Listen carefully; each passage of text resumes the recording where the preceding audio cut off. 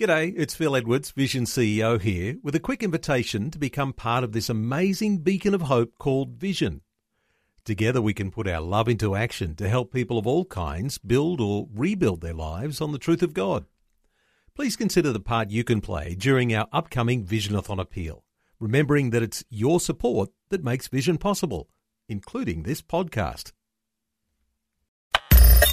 Audio on demand from Vision Christian Media. We all love to kick our heels up every now and then. The problem is that the more you watch TV, the more they seem to tell us that life is just one long party.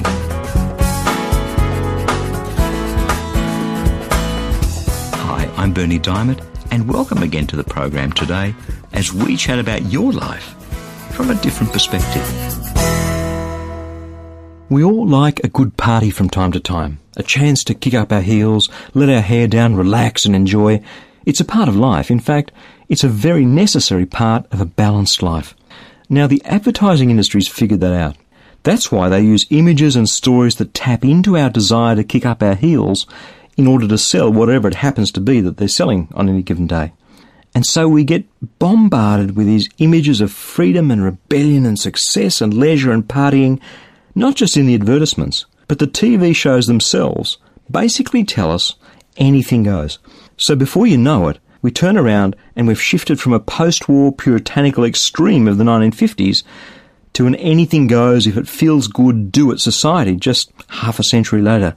But more than ever, people are finding themselves in their own private spiritual wilderness.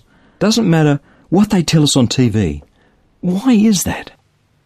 There are so many people wandering around in a spiritual wilderness. The TVs and the advertisers, they're all saying it looks like an oasis. It is an oasis. But when we're in that spiritual wilderness, you know something? It feels like a desert. Jesus knew that. Jesus told a wonderful story. It was a parable. It's not a real story. It was intended to illustrate his point.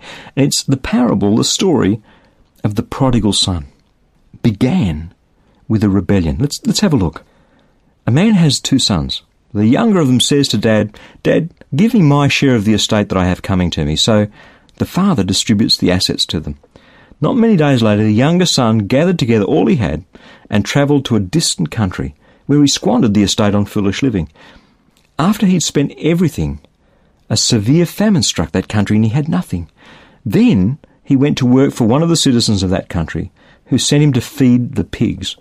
He longed to eat his fill from the carob pods the pigs were eating, but no one would give him anything. Here's this young man. You know, he's living on this farm with Dad. He's bored. He wants to see the big smoke and do the things and have the parties.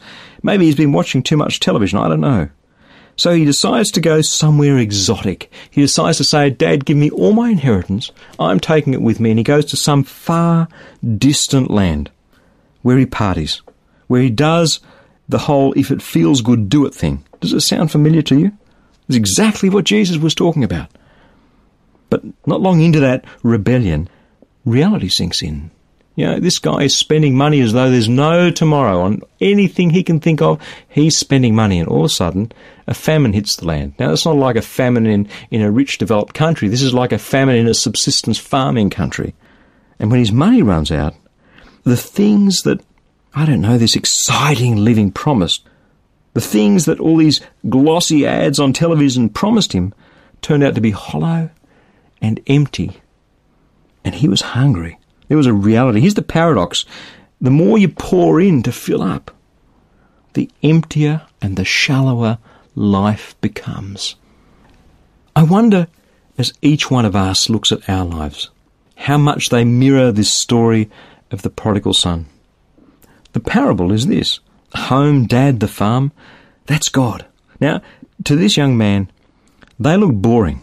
They were constrained. There was something in him that wanted to kick up his heels and rebel against all of that. And so he left home, the place of privilege, the place of plenty of food, the place of wealth. It was boring. He wanted to go and do it his own way. He did that. He went and partied. You know something? Any life that's out of balance will come crashing down around our ears. That's the problem with constructing our reality from all these flashing images on the television of success, success, success, party, party, party, freedom, freedom, freedom. Life's not like that.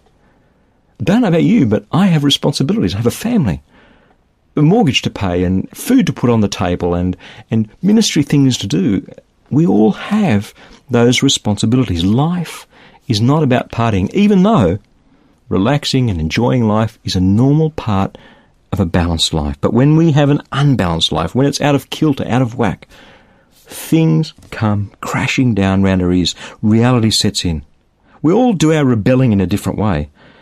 But after a while we discover that partying 24/7 ain't all it's cracked up to be, right? So let's look at our own lives, just for a minute. It's possible, even for someone who says, well, I'm a Christian, to have some form of rebellion going on in their lives. I was at a Christian Bible study some years ago, and we were talking about things. There was a young woman there who was working in the church, and she was doing all sorts of things, and she expressed a very strong opinion. She said, look, I agree with just about everything that God says, but I don't agree with this abortion thing. Like, it's a woman's choice. If a woman wants to have an abortion, she should be able to. Great. That's an opinion. That's a view. But if we really listen to what God is saying, really go and read about what's going on in the mother's womb, it tells us God is putting that person together. We can't take a part of what he says and reject the rest. That's rebellion. People want to accept God on their own terms. I don't agree with that bit about God. No, I'll have all of this of God, but I won't have that bit of God. People go to church and put on the facade, and yet there's a cold war, there's a détente going on between husband and wife. I wonder if we can just take a few minutes, each one of us, to think about what rebellion is going on in my life really. What are the areas? What's the one thing? What are the multiple things? How am I rebelling against God? Because as sure as God made little green apples, if there is rebellion, there will also be symptoms that are causing us pain. What's hurting? What's empty? There's a cause and effect relationship.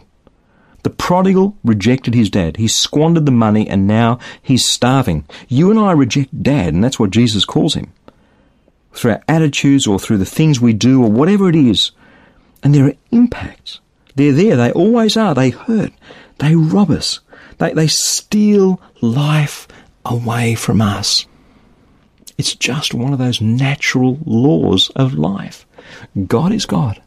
God made the world. God made us to love him and to enjoy him and to be blessed by him.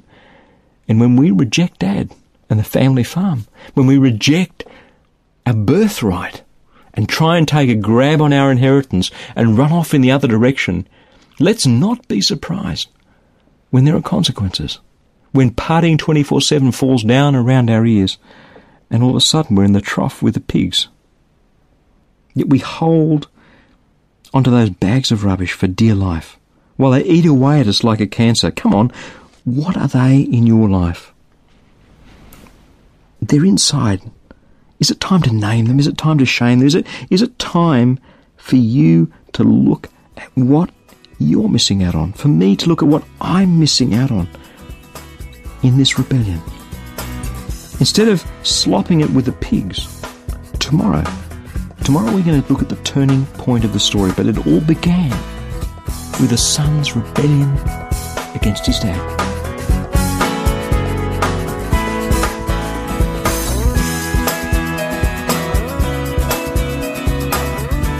Love sharing the gospel with as many people as possible so they can experience a real and tangible relationship with Jesus.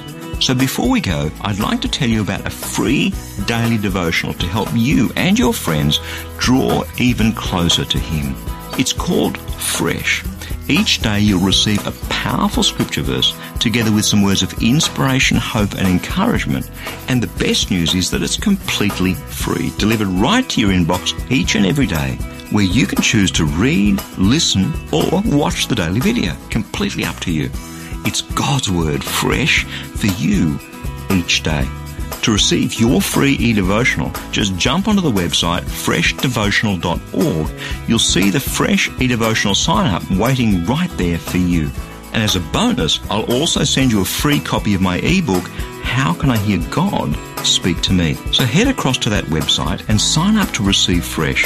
I pray that your heart will be touched and transformed as you draw ever closer to Jesus through his word. That web address, in case you missed it, is freshdevotional.org.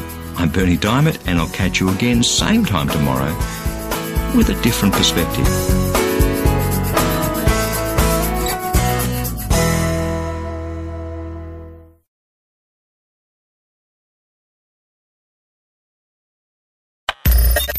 Thanks for taking time to listen to this audio on demand from Vision Christian Media. To find out more about us, go to vision.org.au.